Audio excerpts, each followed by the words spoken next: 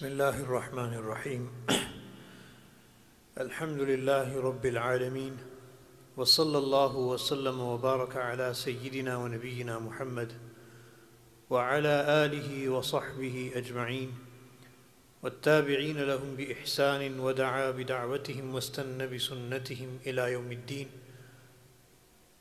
أما بعد فأعوذ بالله من الشيطان الرجيم بسم الله الرحمن الرحيم وقال ربكم ادعوني أستجب لكم إن الذين يستكبرون عن عبادتي سيدخلون جهنم داخرين وقال تعالى وإذا سألك عبادي عني فإني قريب أجيب دعوة الداعي إذا دعان فليستجيبوا لي وليؤمنوا بي لعلهم يرشدون وقال النبي صلى الله عليه وسلم الدعاء هو العبادة أو كما قال النبي صلى الله عليه وسلم. One of the greatest tools at our disposal to take from the treasures of Allah subhanahu wa ta'ala and to get closer to Allah subhanahu wa ta'ala is dua. And dua is such a great act of worship that Rasulullah sallallahu alayhi wasallam in one hadith he says ad-du'a'u huwa al-ibadah, that dua is the very act of worship. It's the essence of worship. Why? Because when a person makes dua, he is humbling himself, he turns to Allah subhanahu wa ta'ala, and he shows his utter neediness towards Allah subhanahu wa ta'ala. And this person, this da'i, this person who is supplicating Allah, imploring Allah, he presents his own broken state, his weakness, his poverty, and his need towards Allah subhanahu wa ta'ala.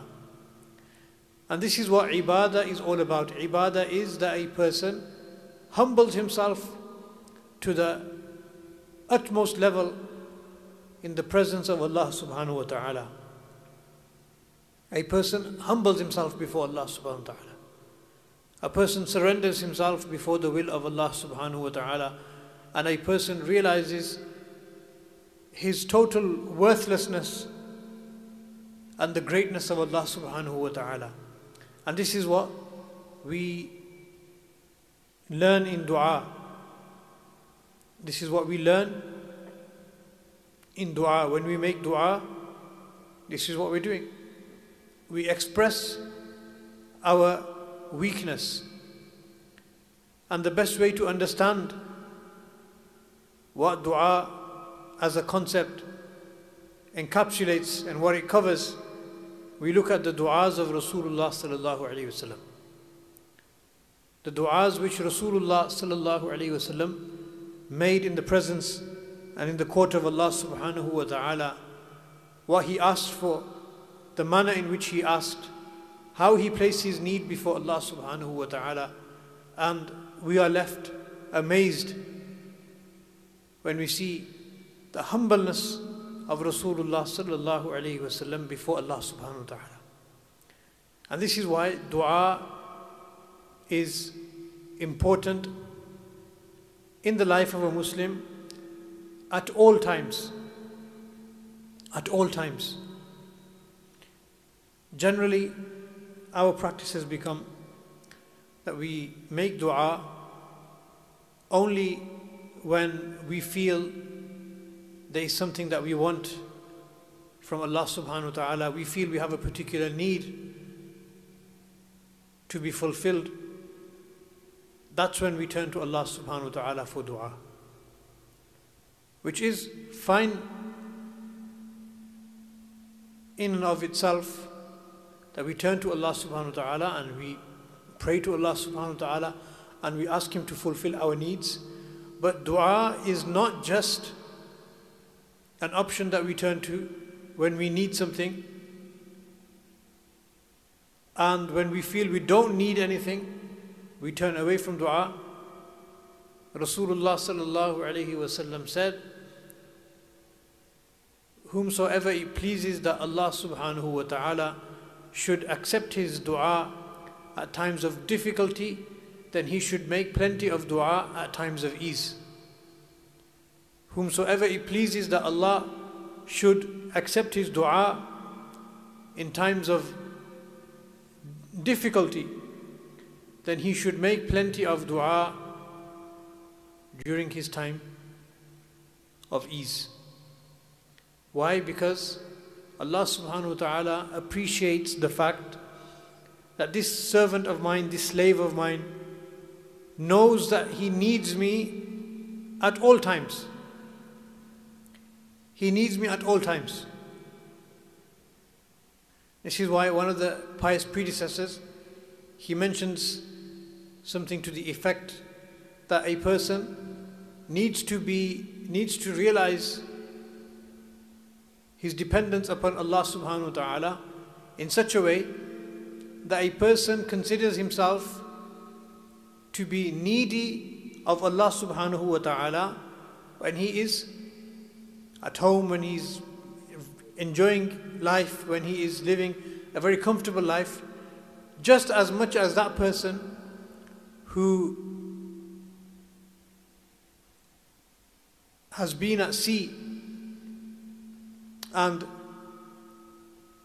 his ship or boat sinks, and now he's clinging on to a plank of wood, a small piece of wood he's clinging on to, hoping that this piece of wood will drift towards the shore and he should be saved. A person within the comfort of his home needs to realize that he is in need of Allah subhanahu wa ta'ala just as much as that individual is in need of Allah. We need Allah subhanahu wa ta'ala at that time of our ease and our comfort, and we feel that everything around us is secure, everything is safe, everything is going perfectly fine and well for me, everything is running smoothly for me. At that time, a person needs to realize that I need Allah subhanahu wa ta'ala just as much as that person who is at sea clinging on with his life to a plank of wood, waiting to be cast onto the shore. This is how much we need Allah subhanahu wa ta'ala. When we understand our need towards Allah subhanahu wa ta'ala, then we will make dua at all times. This is why Rasulullah sallallahu alayhi wasallam, he taught us that when you ask Allah subhanahu wa ta'ala, to the extent that if your shoelace breaks or the strap of your sandal breaks, then turn to Allah subhanahu wa ta'ala for that as well. Turn to Allah subhanahu wa ta'ala and ask Allah subhanahu wa ta'ala to grant you that. Why? Because when a person realizes that he is in need of Allah subhanahu wa ta'ala for something as small as a lace or a strap of a shoe, then with greater reason this person is going to understand his need towards Allah subhanahu wa ta'ala in greater things. If I need Allah subhanahu wa ta'ala for something as small as my shoelace, then how is it possible that I don't need Allah subhanahu wa ta'ala in the greater things in my life? When it comes to my health, when it comes to my wealth, when it comes to my property, when it comes to my family, when it comes to my deen, when it comes to my practicing of Islam, when it comes to hidayat and guidance, when it comes to my livelihood, how then can I not turn to Allah subhanahu wa ta'ala and depend upon Him in these things? So this is why we need to really revive this sunnah of dua. Revive this sunnah of dua. Generally, at the very most, the dua that we make is a dua after salah. That's all we do. It's the only time we make dua. the dua after salah. And even that, it's very short, and we're just making this dua as a formality. We are not actually asking Allah subhanahu wa ta'ala. We are not actually placing our needs before Allah subhanahu wa ta'ala. We are reading du'as. As I mentioned, the du'as of the Prophet sallallahu alaihi wasallam are the best du'as that any person can make. The du'as of the Quran are the best du'as that any person can make. And when a person makes du'as through these words, then definitely a person is going to benefit. There's no doubt about that. But when we make dua, we have to actually be mindful of what we are asking Allah subhanahu wa ta'ala. It's not an exercise of just reading. It's not an exercise of just reading certain words, and that's dua. Dua is actually asking Allah subhanahu wa ta'ala. That's why it's mentioned in one hadith that Allah subhanahu wa ta'ala does not accept the dua of a person whose heart is absent-minded. A person who's absent-minded, his heart is thinking about this and that. Allah does not accept that dua. A person has to be fully attentive towards Allah subhanahu wa ta'ala when he makes dua. So generally our dua is restricted to and confined to after salah. And if we're in the masjid and we're performing salah in congregation, that generally what happens is we lift our hands and we are just waiting for the imam to pass his hands over his face. And whilst we're making dua, we're just like this, maybe fiddling with our fingers, fiddling with our hands, looking around here and there. And as soon as the imam finishes the dua, our hands automatically go over the face like this. This is just fulfilling a formality. And this is not what dua is about. Dua is about pouring one's heart out in front of Allah subhanahu wa ta'ala. Starting with the hamd of Allah subhanahu wa ta'ala, sending salat and salam upon Rasulullah sallallahu alayhi wa sallam, expressing one's weakness, mentioning one's sins, seeking forgiveness for one's sins, and then placing our needs before Allah subhanahu wa ta'ala, asking Allah subhanahu wa ta'ala through His blessed names, imploring Him through His mercy, through His fadl, through His grace, through His kindness. This is dua. So this is what we really need to revive in terms of dua. And there are certain times in which Allah subhanahu wa ta'ala accepts dua even more than He does at other times. A person's dua is more accepted at these times. And one of the prime times in which du'as are accepted, or we can perhaps say the greatest moment of acceptance, is the time of tahajjud, the last third portion of the night, when Allah subhanahu wa ta'ala descends towards the closest heaven in a manner that befits Him, as Allah subhanahu wa ta'ala, as befits His majesty. We don't elaborate on this, we just believe in it as it is, and we declare Allah subhanahu wa ta'ala to be above having a physical body, that He descends physically. Allah subhanahu wa ta'ala says He descends, we believe that, and that's sufficient. We don't need to go any further. So Allah subhanahu wa ta'ala descends towards the closest heaven, Sama'ud Dunya, in the last third portion of the night. And Allah subhanahu wa ta'ala, He calls out, is there anybody seeking forgiveness that I should forgive him? Is there anybody seeking sustenance that I should grant him sustenance? And Allah subhanahu wa ta'ala continues to call in this way. So Allah subhanahu wa ta'ala is calling out, Allah is willing to give. Allah is actually calling out, who is there who wants? Who is there who needs something? I'm willing to give. This is the time to get up and ask me. So this is the best time to make dua. And when I say make dua, I mean in the sense of that we actually take some time out of our daily schedule, our daily routine, and we fix a particular time that this is a time where we are going to make dua.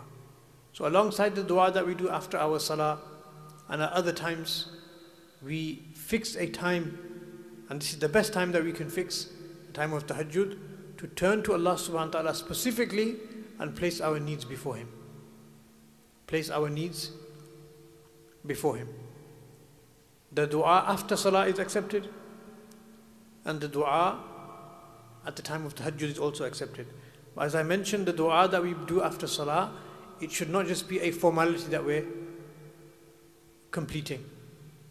Just a ritual that we do, just waiting for the imam, we listen to the imam, and then we pass our hands over our face. This is not the essence of dua. If the imam is reading, he reads his dua. If the imam does it silently, we continue in our own dua. And we finish. We can finish in our own time. We don't have to wait for the imam to finish.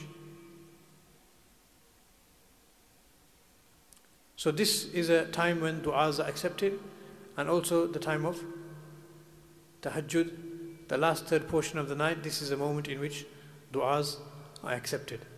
And as I mentioned right in the beginning, the du'as taught by Rasulullah sallallahu alaihi wasallam are the best of du'as. Why? Because Allah subhanahu wa ta'ala says, وَمَا يَنْطِقُ عَنِ الْهَوَىٰ إِنْ هُوَ إِلَّا وَحْيٌ يُوحَىٰ.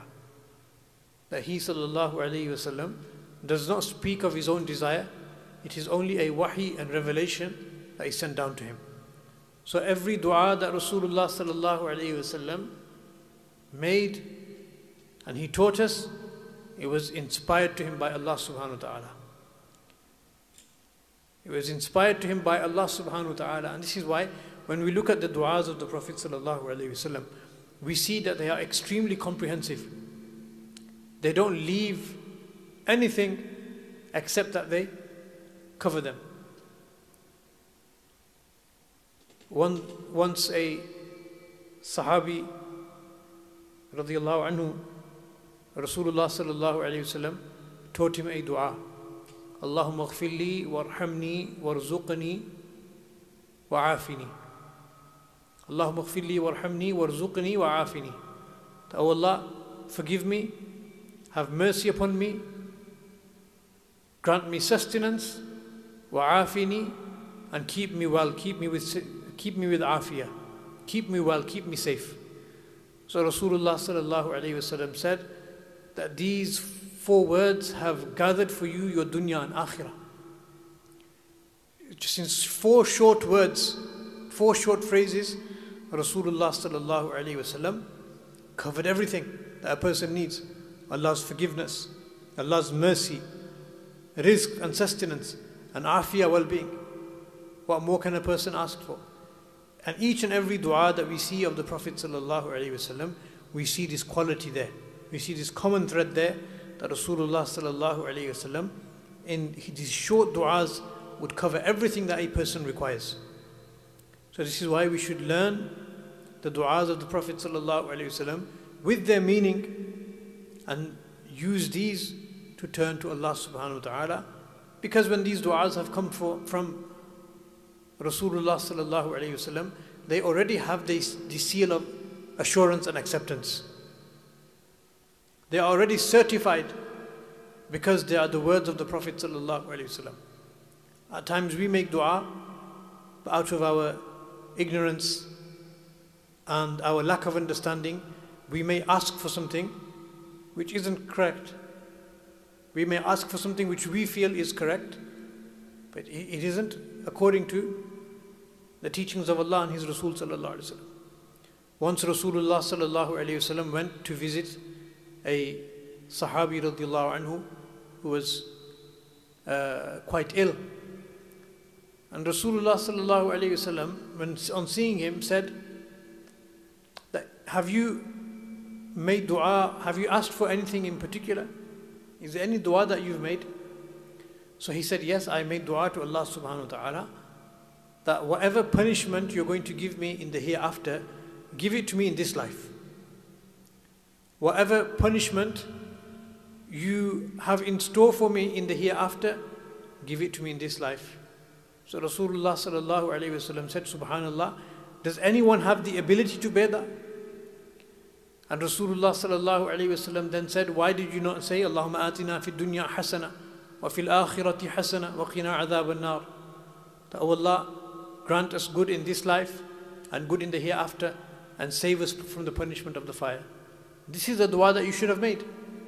There is no need for anyone to ask Allah subhanahu wa ta'ala that, Ya Allah, whatever punishment you are going to give me in the hereafter, give it to me now. Allah subhanahu wa ta'ala does not have a particular quota to fill.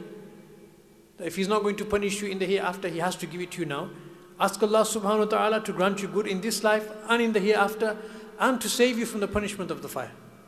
So the point is that when it comes to du'as, we may end up making a du'a which isn't appropriate. But if we stick to the words of Rasulullah sallallahu alaihi wasallam and we make du'a through them, then we can rest assured that what we are asking for is perfectly right, is perfectly in line with the Sharia, and we're not asking for anything wrong whatsoever. Because these are the du'as of Rasulullah sallallahu alaihi wasallam. So we should invest in those books in which the du'as of the Prophet sallallahu alaihi wasallam are mentioned, and also not just the general du'as, but there are specific du'as that we learn for different times. For example, before going into the bathroom, Bismillahi Allahumma inni a'udhu bika min al-khubuthi wal-khaba'ith. Oh Allah, I seek your refuge against the male jinns and female jinns. Now there's a specific purpose and reason behind making this dua, which is that the bathroom and places of impurity like this are where the jinns and shayateen present themselves. The reason being is that these are places of impurity. These are places where a person's satar is exposed. So Rasulullah sallallahu alayhi wasallam taught us first to say Bismillah. And in one hadith it's mentioned that the barrier between a person's awrah, a person's private area, and the eyes of the jinn is that a person says Bismillah, meaning before entering the bathroom. And then Allahumma inni a'udhu bika min al-khubuthi wal-khaba'ith, we are seeking Allah's refuge. Then when you leave the bathroom, ghufranak, du'as before eating, du'as after eating, du'as when wearing one's clothes. A person leaves the house, a person says Bismillahi tawakkaltu ala Allah, la hawla wa la quwwata illa billah. It's a du'a that the Prophet sallallahu alaihi wasallam taught. And he said, a person who leaves his house, then he is guided, he is protected, he is sufficed against for all his needs. وَتَنَحَّ عَنْهُ الشَّيْطَانِ, and shaitan also steps back from him. اللهم إني أعوذ بك أن أضل أو أضل أو أزل أو أزل أو أظلم أو أظلم أو أجهل أو يجهل عليه. Such a beautiful, comprehensive dua before leaving the home. So we should get into a habit of reading. First of all, we should learn these du'as and then get into a habit of reading these du'as.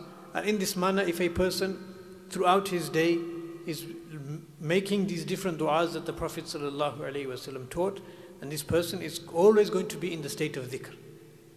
A person is going to always be in the state of dhikr, and a person will be included amongst وَالذَّاكِرِينَ اللَّهَ كَثِيرًا وَالذَّاكِرَاتِ, amongst those men who remember Allah subhanahu wa ta'ala abundantly, and amongst those females who remember Allah subhanahu wa ta'ala abundantly.